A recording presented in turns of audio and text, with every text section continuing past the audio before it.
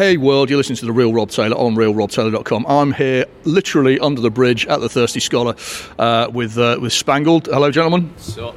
You alright?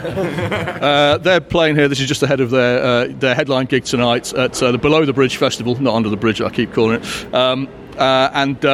I saw you guys at Gulliver's a few weeks ago supporting Voodoo Bandits there, and you put on a great gig, and I couldn't wait to get you on the show. So this, I believe, is kind of a homecoming gig for you.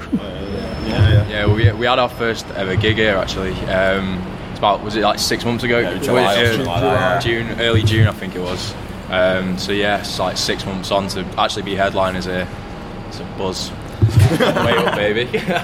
That's really quite an achievement in 6 months, having sort of come from just doing your first gig and then headlining what is essentially a mini festival in Manchester. So when did you get together? How long have you been together, and how did you meet? Go on, Jim. Well, me and Ben have grown up together, known each other since school, went to high school together, and then Niall we know via one of our friends, Mikey, so there's a bit of connection there. And then we met Nathan when I was in an old band, and it was around January time last year that sort of me and Ben got together, and we thought we'd best give this band thing a crack because we enjoy the same kind of music, and it's something that we've always wanted to do. I've played guitar since I was young, and Ben reckoned he could be a good singer. No, and what happened was I saw Jamie's old band and I thought that is horrendous, so I thought I needed to come and save him. Literally came in there with a save. And he saved it. It's an amazing job. And he did, just me. And here we are. Excellent. So you mentioned you like the same kind of music. What kind of music is that? Who are your influences, basically? Beautiful question. I'll go first, right.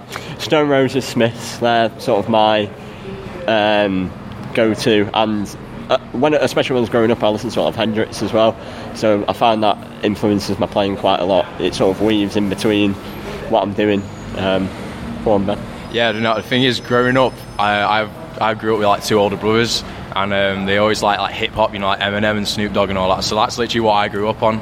And even when I was in school with Jamie and all that, I was like a proper grime head. I was listening to like grime music, all this indie rock stuff. It didn't really make sense to me till I started drinking when I was like 18. And then I was just started drinking, and then you catch yourself singing along, and you're like, this is all right. And then I started getting into the swing of things. Literally, it just went uphill from there. Like 2 years on, and I was about 20 years old. Just joined a band, and then boom, I guess I got to stick with this now.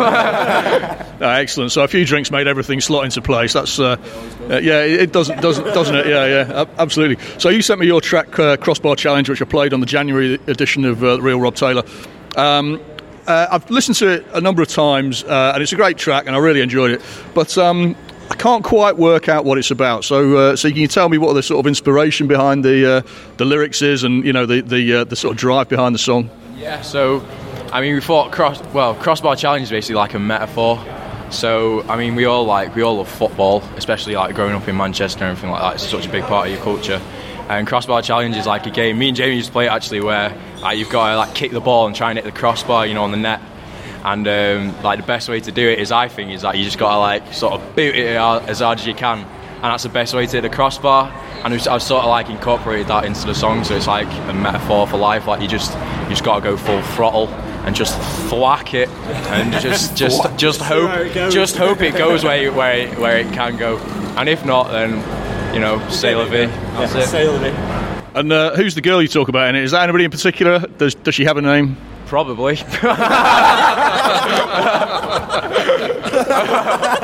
Honestly, don't know. Could be anyone. She had excellent. That narrows it down. Cool. Okay. So, how many tracks are you playing here tonight? We'll be doing 12 tracks of our own. The first one's like a little intro, so I'd say like 11 properly named tracks. That sounds pretty much like an album's worth. Are you going to be releasing an album anytime soon? Maybe. No, I think like this year or like the next couple of years it would be just singles. I think because the way that like we're going on such like an incline at the moment, like we're literally leveling up every time we write a song. So I'm thinking we were all thinking in the space of like 3 years time. Imagine how good we're going to be. Considering how good we were pretty rubbish like at our last gig. Thinking about the songs that we were doing and the songs that we've got now, it's just ridiculous when you think about it. And we will get better. I know we will. because we're just up there. No one's doing what we're doing right now. Yeah, we're just waiting for the right time, really, build the momentum that we can. Still release some singles here and there, and then when we're completely ready, that's when we'll get it out to the world. Awesome. Well, that's something to look forward to. A date TBC, but listen to realrobtaylor.com. You'll hear it here first. Spangled, thank you very much. Have a great gig tonight, and I look forward to seeing you very soon. Cheers. Thanks very much. Cheers. Cheers. Nice one. It was incredible.